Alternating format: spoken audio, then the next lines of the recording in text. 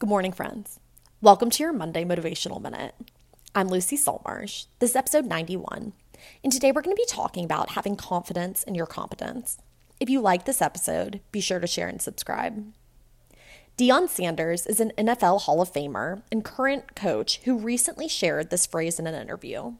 He said, "Don't let my confidence offend your insecurity."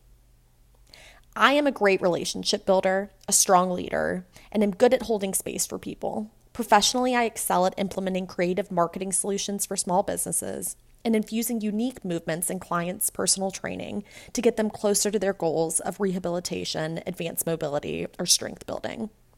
This isn't to say that you aren't good at these things as well.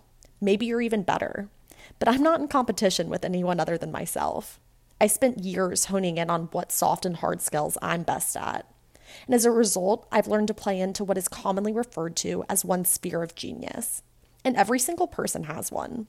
It's this limited space of excellence where your talents are properly utilized as a result of intrinsic strengths combined with drive and countless hours of time put in.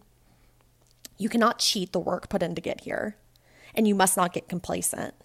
You must keep doing the internal emotional work while continuing to learn and take in new information about your craft and asking for external feedback from those who are unbiased.